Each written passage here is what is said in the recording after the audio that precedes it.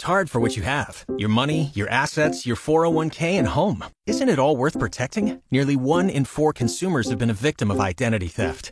LifeLock Ultimate Plus helps protect your finances with up to $3 million in reimbursement. LifeLock alerts you to identity threats you might miss. And if your identity is stolen, your dedicated U.S.-based restoration specialist will work to fix it. Let LifeLock help protect what you've worked so hard for. Save 25% off your first year on LifeLock Ultimate Plus at LifeLock.com/aware. Terms apply. Thursday, that means time for us to check in and find out what's happening in and around Stark County. And today we have with us Commissioner Bill Smith. Good morning, sir. Morning, Pam. How are you? How are you today? Oh, we're doing just great. How about yourself? Oh, not bad. What a beautiful morning again. I know. We're pretty lucky. We got to enjoy it while we can. Oh, yeah, because February is bound to come back to us. Yeah, and then March as well, right? Yeah. Yeah. Shoot. So what's happening out there? Well, we've been all over, all over here. We started out here last Friday at the Tri-County Solid Waste District. That's the for Stark, Wayne, and Tuscarawas counties. We combined together for the solid waste. We were delayed a couple weeks because of potential weather on a Friday a few weeks ago, and being that the members have to drive a considerable way, they were afraid they might not get a quorum. So, we did that Friday, and that's where you elect officers. Richard Regulo will be our president for this year. We kind of rotate around a little bit. And then other members get on committees, such as I'm on the records committee and then also the budget committee. So the budget committee is, not a bad thing to be on when you're the largest of 3 counties. And so you can make sure that, you get your fair share too, and then others get theirs, but we have a little bit more going on here because of the population. But so then we wheeled over here the other day to after a few work sessions in the office. But then I'm also on the data board, and you go over to the data board meeting, and probably the biggest thing with the data board we have really been concentrating on is cybersecurity. That is the top importance that we have to do. And not only just with computers, but got a little bit in depth with cameras.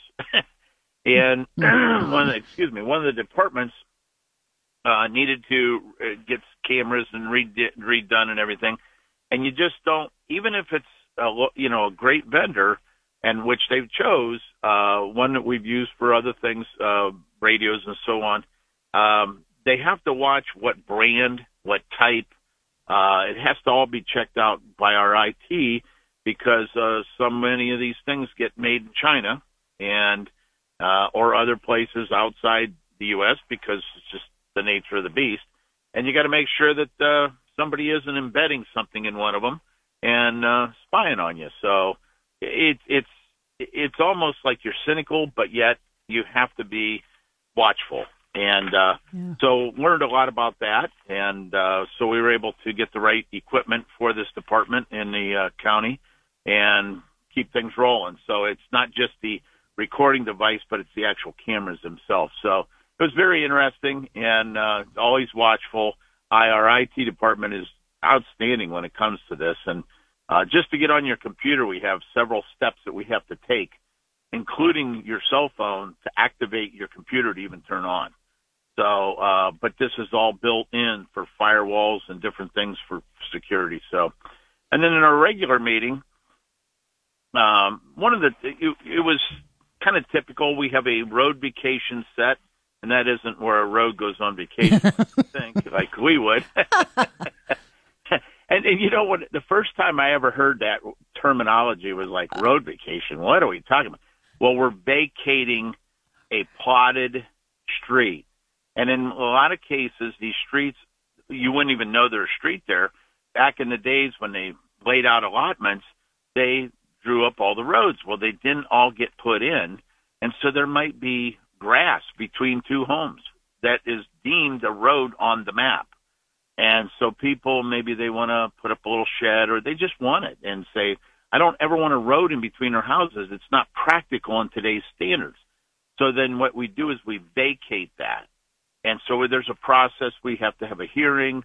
Well, we go out in this particular case, we have to go out and view it and then discuss it there, and then we come back and we have a public meeting, pros, cons, and all that, and then usually it happens. Usually it happens. There's been an occasion we have not vacated or road vacation that road, so it kind of works out there. But the sanitary sewer, we approved a $6,286,065.38 contract, which was the lowest and best bid, and it's going to repair 34 items around the county, such as pump stations, lift stations, just different piping that they have identified that are in need of repair.